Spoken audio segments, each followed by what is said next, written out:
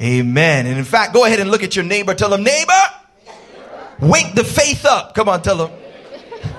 Look at somebody else. Give them a high five. Some of y'all almost cussed, but it's okay. Tell them, I just want to tell you. Come on, y'all ain't talking. Tell them, I just want to tell you that God is able to do above and beyond. Come on. Glory to God. Now somebody give him a praise. So listen, for the past few weeks, we've been talking and unpacking the story of Abraham. The story of Abraham. Everybody say Abraham. It started out with, him being named Abram. And we explored the promise that God made to him to make him the father of many nations. And the incredible thing about this promise, Jodel, is that, we know that God gives Abraham and Sarah a baby. He ends up having the baby when he is 100 years old. And Sarah is to a place where she is about 90, 91. And this is incredibly above and beyond what they experienced. They did not understand that this was something that was possible when God made the promise to them. That even though Sarah was beyond childbearing age, and even though she was to the place that she was, and he was so old, that God was still able to give them a child. And so I challenge you around the fact that with many of us, we need to understand and remember that when it is that God has made promises to us, when it is that God has said things to us in our lives, whether it be generally in his word or specifically to us in our lives as we pray and we seek him, that we have to be to the place where even if we don't understand how he's going to do it, we need to remember that he's able. Somebody that's going to stay with me this morning, one more time, shout, he's able. He's able. And many of you have been walking in disappointment and walking with your head low and being in a place where because of things that have transpired in between God making the promise to you and it coming to fruition, you have experienced some things. And so consequently, you feel like God must have been lying when he said what he said. And I shared with you last week, we explored the story of how God calls upon Abraham to go and sacrifice his son after he waits for 25 years before the son is born. And God says, go and sacrifice your son. But he wasn't telling him this to participate in human sacrifice, but he was testing him to see whether or not he would obey him with that which God gave him. And so I challenge many of you to understand that in times in life, some of us, we think God is trying to take it away, but God's not trying to take it. He's just trying to test it. And so if he said that he's going to do it, all you've got to do is hold on through the test. Man, I feel the preach creeping up on me early, but I wonder if it's one or two people in this place that's been going through some stuff and you were wondering, saying, God, have you forgotten about me? And I showed up to Malvern in the middle of a movie theater in some suspenders and cornrows to let about 7 of y'all know that if God said it, he's going to bring it to pass. And so the fact of the matter is that I want to continue to talk around this on today. I'll just start with this story. Remember my son, we as I told you, our church, one of our core values is generosity. And we've spent some time, we always are looking for avenues and opportunities to go out and use what God has given us and what you give in terms of your generosity to go and be a blessing to other people. And so one of those things, one day we were doing random acts of kindness, and my kids, we love to bring them along. As I told you last week, that God's intent for blessing us and his promise is meant to have generational and familial impact. How many of you know that there's no such thing as the junior Holy Ghost? Some of us, we think we need to treat our kids like there's a lesser Bible for them because they're children. But God's desire is not just to impact your lives and my life, but also to impact the children that we have. But not only this, but also the children and the generations that are around us. Are you going to stay with me this morning? And so my children came along with us, and it was, our family and the church family. We were out and we were doing this. And, I'll never forget my son. It was just really dope because we were giving out $5 gift cards as one of the random acts of kindness. And so they love participating in stuff like this. In fact, my son Noah, he almost breaks down in tears every time he sees a homeless person. And he literally will take his money. I remember I gave them $10 just a few days ago. And we're driving down the road. And as we're driving down the road, my son Noah saw a homeless guy on the side of the road. And he's like, Dad, here, I want you to give this guy my money.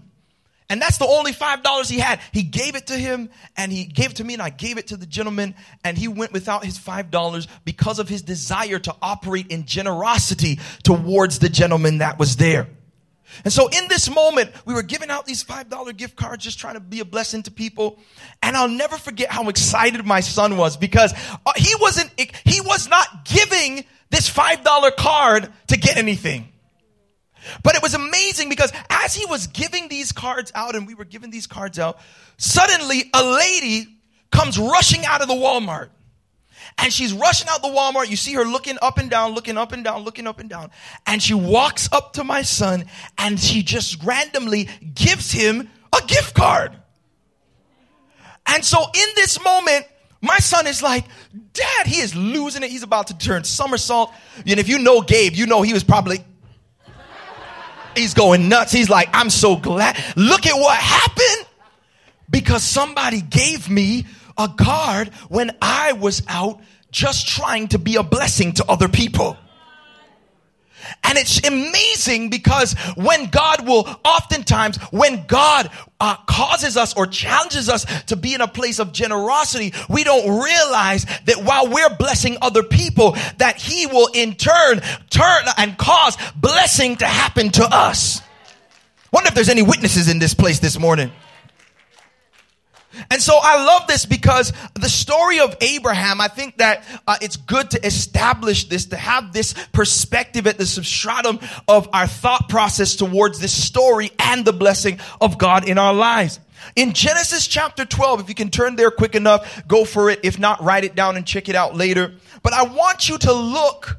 We looked at the promise that God made to Abraham and Sarah. And we've gone on and we've seen him bring it to fruition. And we're like, wow, wonderful. God gave Sarah and Abraham a baby.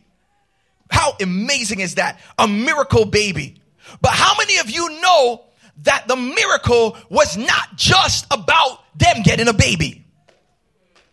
Look at what God tells Abraham in Genesis chapter 12. Stay with me for the next few moments. It says, now the Lord said to Abraham, go from your country and your kindred and your father's house to the land that I will show you, and I will make you a great nation, and I will bless you and make your name great, so that you will be a blessing. Somebody say, blessed to be a blessing. Blessed to be a blessing. Notice he does not just say, I'm going to give you a child and you're going to have this child and y'all are going to celebrate birthday parties and have a wonderful time. No, he says that I'm going to bless you to be a blessing. In other words, I want to establish the fact that God's blessing of Abraham, note this, first of all, is that the intent from the beginning, from the inception of this thing, was that it was to be above and beyond. It was to be above and beyond just Abraham. Abraham was going to be blessed in the process, but God was using Abraham as a conduit of blessing. See, many of us, you've been seeking God for things in your life, and there are things that you've been looking to God for in your life. And we, yes, praise the Lord that you got that job, but how are you using it for the Lord? Come on, somebody. Praise the Lord that you got that car. Pray, oh, glory to God that you graduated. Glory to God for the things that have taken place. Now that you got married, hallelujah, praise God that you're married. And whatever the thing is that God promised and you saw it come to pass, or that you're still believing God for now, I want to establish and put out there that the reason that God has given this to you or will give it to you is not just for you, but his desire is for you to be blessed so you can be a blessing. It's supposed to go above and beyond you. Somebody say above and beyond. Supposed to go above and beyond you. And I want you to note this, because just to establish a few things, we see that generosity, this concept of generosity is something that marked the early church. That they were people who were consistent in their giving. They understood this as recipients of the blessing of Abraham. Because when God promised to Abraham that he would be blessed to be a blessing, he was ultimately speaking, as we learned, about the coming of Jesus. And that through Jesus, everyone would be able to have eternal life and become sons and daughters of God. That's good news. Somebody ought to be excited about that. And so the church was founded on this. And consequently, the church was an entity or an organism, because we believe it's living, it's alive. It was an organism, and still should be one, that had the DNA of generosity. Everyone say generosity. And so we find in the book of Acts, like in Acts chapter 6, now in those days, verse 1, when the disciples were increasing in number, a complaint by the Hellenists, which were Greek-speaking Jews, arose against the Hebrews because their widows were being neglected in the daily distribution. There was a mechanism in the early church that was focused on serving those who were widows and those who were less fortunate. This was a mechanism. See, nowadays, this is like by default. Nowadays, we got to vote and have a committee on being generous. As opposed to it being the church, there is no way that people, it's an insult to Jesus that the church is known for take, as opposed to give. Because the whole makeup of God and his church and the blessing that we walk in that came as a result of the promise of God to Abraham is not that just we would be blessed so we would have stuff and be able to shout and dance and celebrate about how blessed we are, but it is so that God could bless us to be a blessing. If God can get it through you, he'll get it to you. That's a preach right there. In fact, that's good enough to preach to your neighbor. Look at your neighbor. Tell him, neighbor. You don't have to do that, but tell him, if God can get it through you, he'll get it to you. Listen, man, I mean, that's the desire. That's the desire. And that's why we want to reclaim and represent what God has called his church to be. Come on, somebody. Because generosity marks it. In fact, the first deacons are appointed here in Acts chapter 6, at least the office that we know of as deacons, with the word diakonia, which means one who serves. The apostles set aside 7 men full of the Holy Ghost, later women, like we see in Romans 16 verse 1 with Phoebe. He sets them aside, and their first purpose is to administrate and organize the generosity of the church. To care for the widows. That was the first thing that they were positioned to do. The deacons, those who served in the capacity, were set aside to be generous individuals and care for the generosity. I'm telling you, man, I mean, if we actually got this and understood this, there would be some magnanimous things that would be transpiring in here. Look, I want you to understand this. If we turn, we're in Acts 6. If I was to go to Acts 4, I want you to look at the impact of what takes place in a generous church.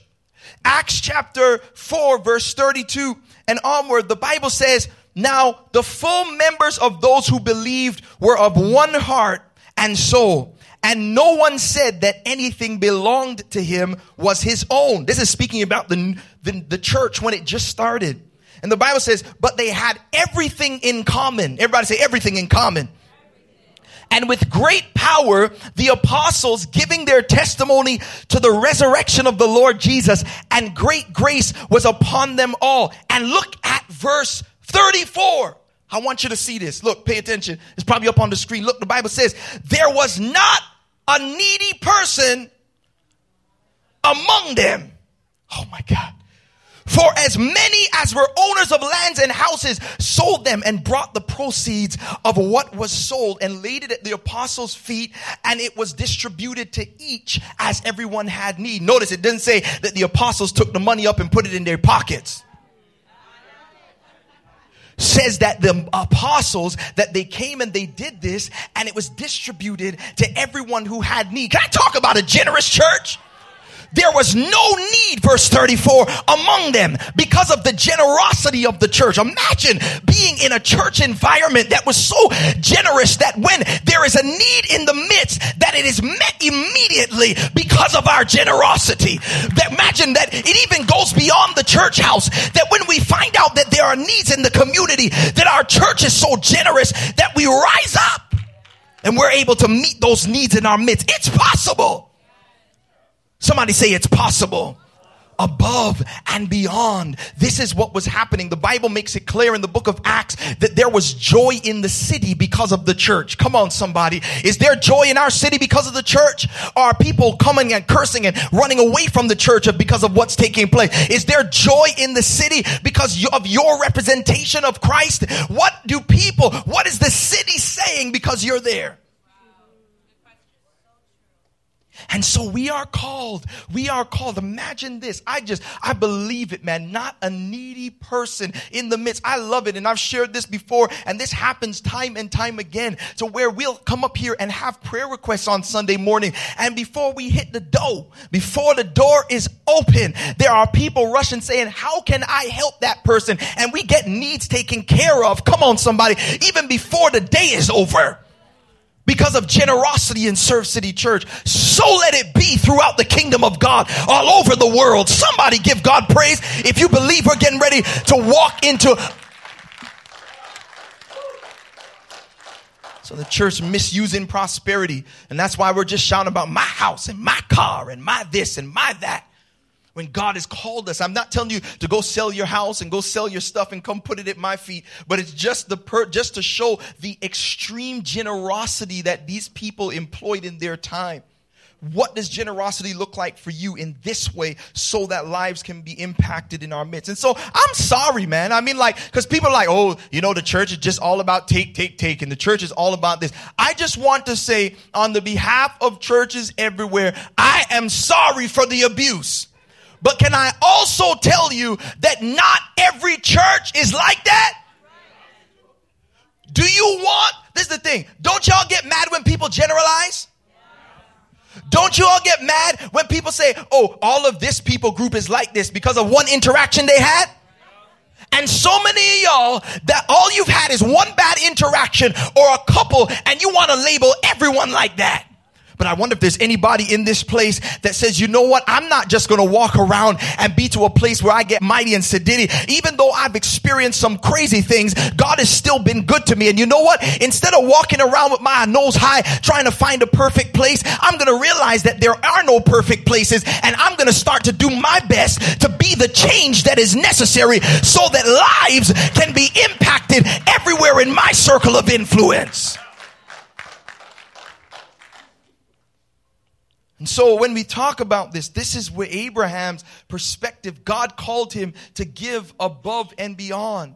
God called what he called him to sacrifice, and what he gave him was not just for him, but it was to go above and beyond him. And that's why you and I are Christians today, is because of the blessing that God declared over Abraham, that he was blessed to be a blessing. And so you and I, with everything God has given us, and I want to especially park on our resources and on our finances. When God especially has called us to make sure that we understand that this currency that he's given us is something that can flow through us so that his kingdom, and not only can his kingdom be advanced, but his kingdom can be demonstrated to those who do not know the Lord in our midst. This is why we give. So we give above and beyond. How do we give above and beyond? Everybody say how. How do we give above and beyond? Is it a dollar amount or is it a mindset? I want to let you know first, to give a historic background. In the Old Testament, which is the first half of the Bible, for those who are new to Christianity, this is before Jesus came onto the scene. And so before this, the world and the people of God were led and judged by prophets and judges, and then later on kings. And not only this, But there was a system that was put in place after God gave this promise to Abraham, and it was a Mosaic system. Everybody say Mosaic. In other words, it was given through Moses. It was for the purpose of ultimately pointing the people to Jesus. And within this system, there were offerings that they had to give and sacrifices. Everybody say sacrifices. So there were 5 types of categories. The first types were, for example, were a burnt offering. Everybody say a burnt offering. And it was a prescribed offering where they had to kill a bull or a sheep or a goat for worship or for gratitude or for unintentional sin. And so when they were in a position where they wanted to give, where they wanted to worship or make this sort of a move, there was a prescribed thing for them to do so. Not only this, but there was a grain offering. Everybody say a grain offering. Grain offering was accompanied. It was accompanied usually by a drink offering offered in a cake form as gratitude for God's provision. So there was this grain offering from what it was that God had provided for them. And so not only this, but then there was a peace offering. Everybody say peace offering. Peace offering was an unblemished animal or grains or breads, sacrifice of thanksgiving and fellowship followed by a shared meal. And so this was something that they did in terms of this peace offering. But then also there were 2 more that were more mandatory. And one of them was a sin offering. Everybody say a sin offering. Sin offering. And this sin offering was to pay for sin and to cleanse temporarily. It was to temporarily cleanse from sin or from defilement. And so, the animal type that was used was based on the socioeconomic status of the person. And so not only this, but lastly, there was a guilt offering. One more time, say guilt offering. And so this guilt offering that they had, if they did something and they were guilty. So in the Old Testament, the Hebrews, these were these 5 types of offerings that they had to, and sacrifices that they had to walk under, or that were prescribed for their giving. And there's so many other things because there were 613 laws that they lived by in the Old Testament. But I'm so thankful for Jesus. Because all of these offerings, come on somebody, all of the things that they killed, they were pointing to the fact, establishing the fact that these things could not take away their sins. But not only this, it was pointing to the fact that one day Jesus would show up and he would die once and for all. And so they would no longer have to kill an animal to be to a place where they please God. They wouldn't have to kill anything because Jesus was going to sacrifice his life once and for all. And so now we have forgiveness of sins in Jesus. Somebody shout his name. And not only this, but the Bible is also clear that because Jesus was offered once for all. Hebrews 10, 1 through 4 and onward. You can check that out when you get some time to check it out. And so this is beautiful for us to understand as we're talking about giving above and beyond. That was the system of old.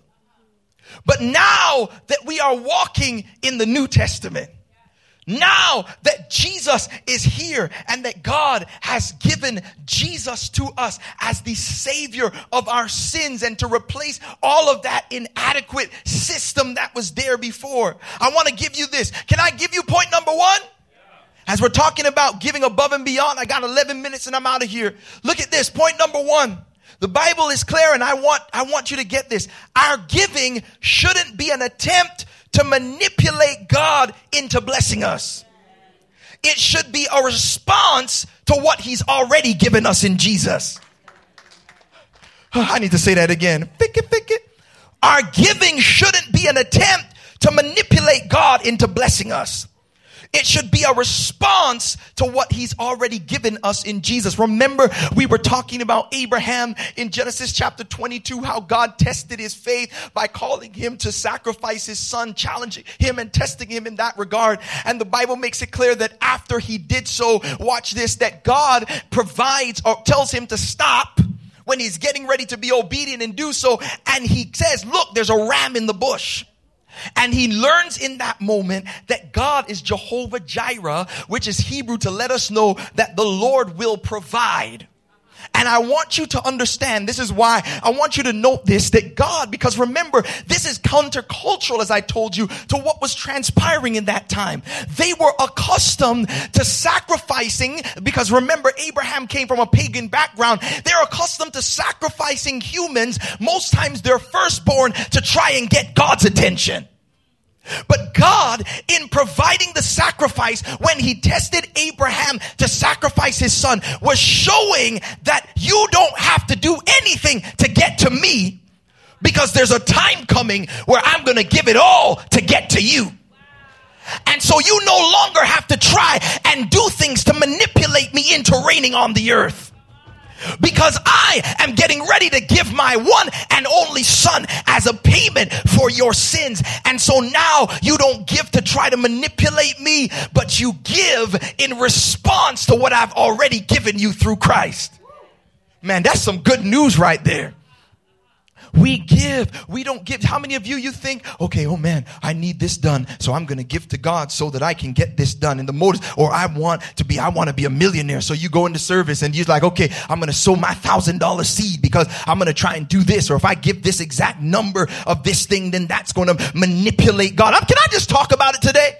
The motive, and I'm coming against that religious demon. I'm not scared of none of y'all in Jesus' name, because the fact is that many of us, we go up in these contexts and we think that as long as we play in the lottery, as long as we play the magic number, that as long as if we play the magic number, then we'll get to God, and then that might titillate and make God give us what we want. You know, oftentimes how we do with fasting, and we'll fast and we're like, okay, I need something from the Lord, so I'm going to fast. I'm going to afflict myself. I'm going to go and starve myself. Because my starving, do you know how dysfunctional that is? For you to think that you have to starve yourself for God to hear from you? Can I talk to somebody this morning? You fast. Your fasting is for you. It's not for God. Fasting says, I'm putting my flesh down when you do fast, so that I'm telling my flesh that man shall not live by bread alone. Man shall not live by Facebook alone. Man, come on, who am I talking to this morning? So it's putting my flesh in check and positioning me so that I can focus on God. But I'm sorry to poop your party, baby, but your fasting is not manipulating God into doing anything for you. Y'all don't like me. That's okay. I still love you. And so when we're talking about giving above and beyond and living in this position and in this place, we are now in the New Testament, folks. This is not the Old Testament. We have a greater covenant in Jesus. We have a better covenant, the Bible says. It's a different scenario. We don't give to get from God, but our motive should be we give in response to what he's given us. Are you still with me? And so when you're talking about giving above and beyond, I love how Paul prescribes what he does in 2 Corinthians chapter 9. What book did I say? There we go. 2 Corinthians 9 verse 6 through 10. Look at what Paul says. And some people are scared to talk about this stuff, but we got to talk about it. The Bible says in verse 6, the point is, because Paul is talking in context about the church. And he's talking about giving into the kingdom, because many of us, we don't have an issue with giving to the homeless guy on the side of the road. And that's a blessing. Praise the Lord for that. We need to do that. Jesus says, as much as you do unto least of these, my brethren, you are doing it unto me. But he also encourages us about the importance of giving into the kingdom. Everybody say the kingdom. And the advancement of the kingdom. And that should be a priority in our lives. If you call yourself a Christian. And so he says, look at here in the passage, the point is this. Here's the principles. So we looked at the motive. Now let's look at a couple principles. The point is this. Whoever sows sparingly, the Bible says, will reap sparingly. And whoever sows bountifully will also reap bountifully. So again, he's not just talking about giving in general, but in this context, he's using the example of a farmer. If you put a little in the ground, you get a little. If you put a lot in the ground, you get a lot. And here, he's talking more about scale than he is being in terms of an amount. Because how many of you know that a lot to a millionaire is different than a lot to a tenioneer. And so God is not focused on an amount. That's what many of us think. Oh, I only have. That's not what God is looking at. God is looking at your heart and the scale of your gift, not the amount of your gift. Can I just set some people free this morning? Because you think, oh, my gift is less than somebody else's. And so so he says, whoever sows bountifully. So here is point number 2. Somebody say number 2. The scale of our kingdom investment determines the level of our kingdom harvest. So the scale, in fact, say that with me. Say the scale of my kingdom investment determines the level of my kingdom harvest. The Bible is clear. Look at it, man. Matthew 6:33. For those who are talking about understand blessing, the Bible is clear. He says, seek first the kingdom of God. Matthew 6:33. And he says, and his righteousness, and all these things will be added to you. The context of that chapter is talking about material things. And so he says, prioritize the kingdom of God. It is through the local church that God advances his kingdom, or his kingship is spread and is widened.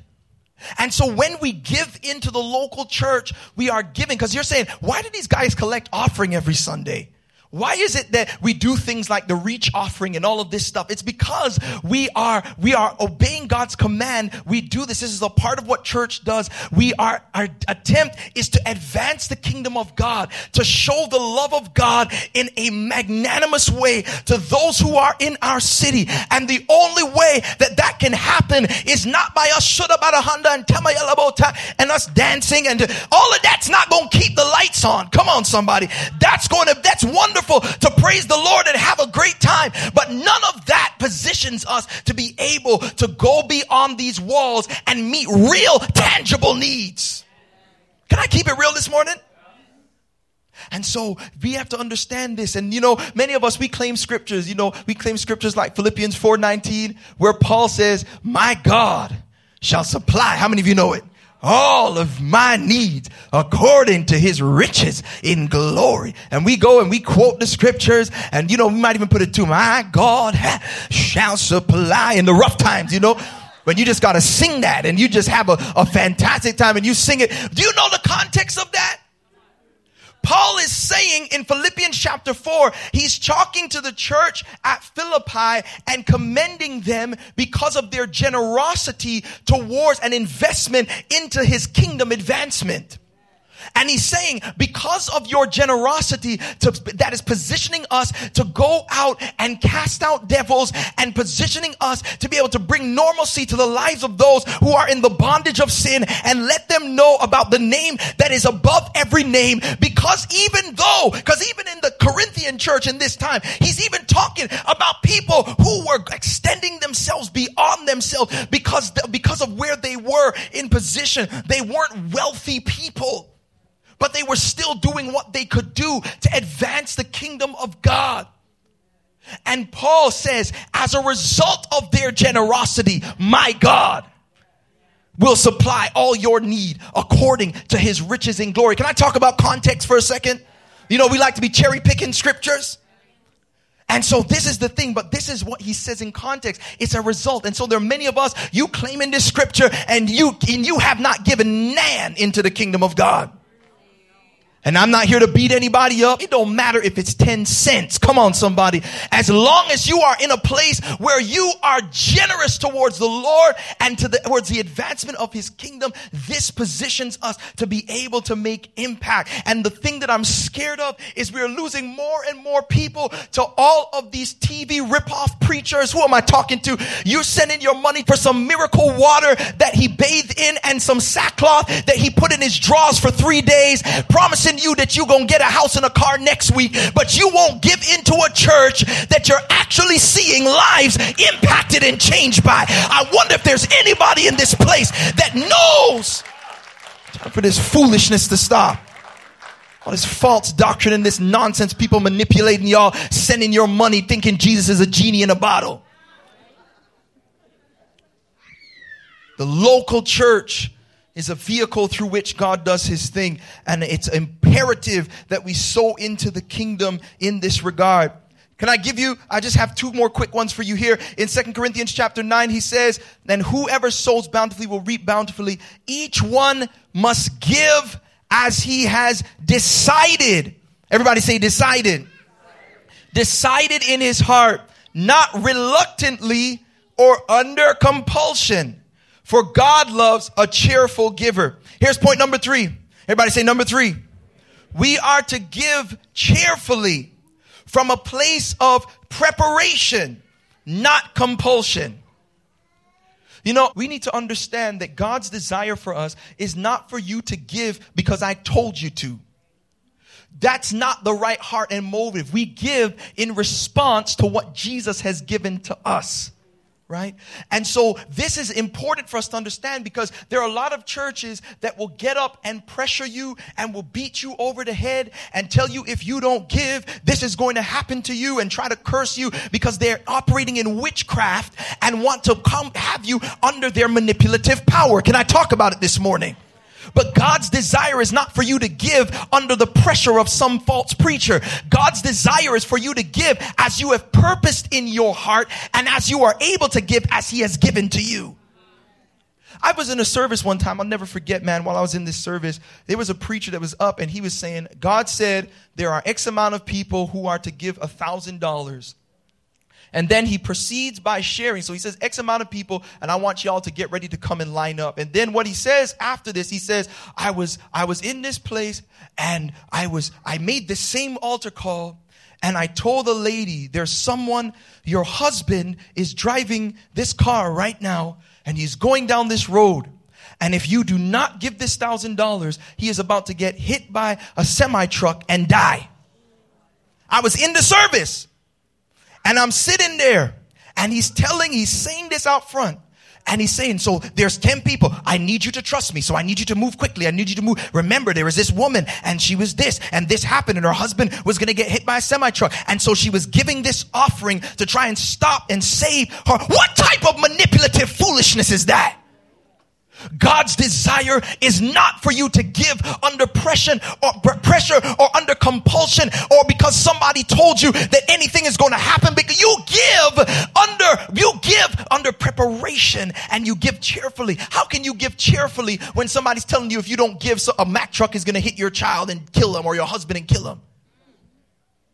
And so we give cheerfully from a place of preparation, not under compulsion, as he said. Don't give because I told you to, but give because God has given to you, and this is your response as a result.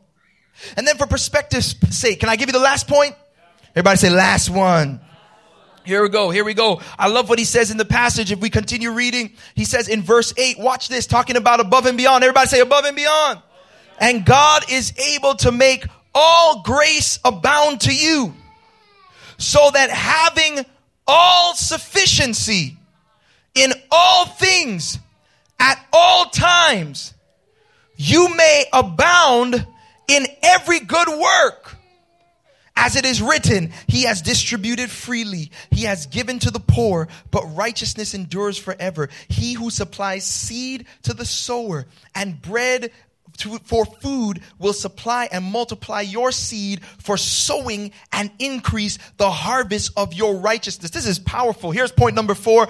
Our kingdom generosity not only blesses us, but also positions us to bless others. Here he's saying that as a result of our investment into the kingdom of God, whatever that looks like, the fact of the matter is, he says that when we do so, he says that God is able, remember we're talking about God's ability to do exceedingly abundantly of what we could ask or think, above what we could ask or think, according to the power that works in us. God is able to not only bless us so that our needs are met, but he blesses us so that we can bless others with the overflow. So then as a result of my generosity, my family ends up getting blessed. Come on, somebody. My loved ones end up getting blessed. I can bless people in India. Come on, somebody. Because there is a blessing that happens in Africa because of my generosity. an advancement, an investment in the kingdom of God. And so I want you to understand this. It's not about what you have or don't have, but it's about whose hand you put it in. And it's having a perspective that's not about giving to get, but it's about having a perspective where you are positioning yourself to be able to be a conduit, to be used by God. So it's when we seek first his kingdom and we invest into his kingdom, whatever it is that you give to God, if you prioritize him and seek him first and ask him, not because I told you, not because I pressured you, but because you want to see other lives change, God will cause what you have to multiply so you can be blessed and also so that you can bless other people. If that word was a blessing to you, go ahead and put those hands together and give God praise in this moment.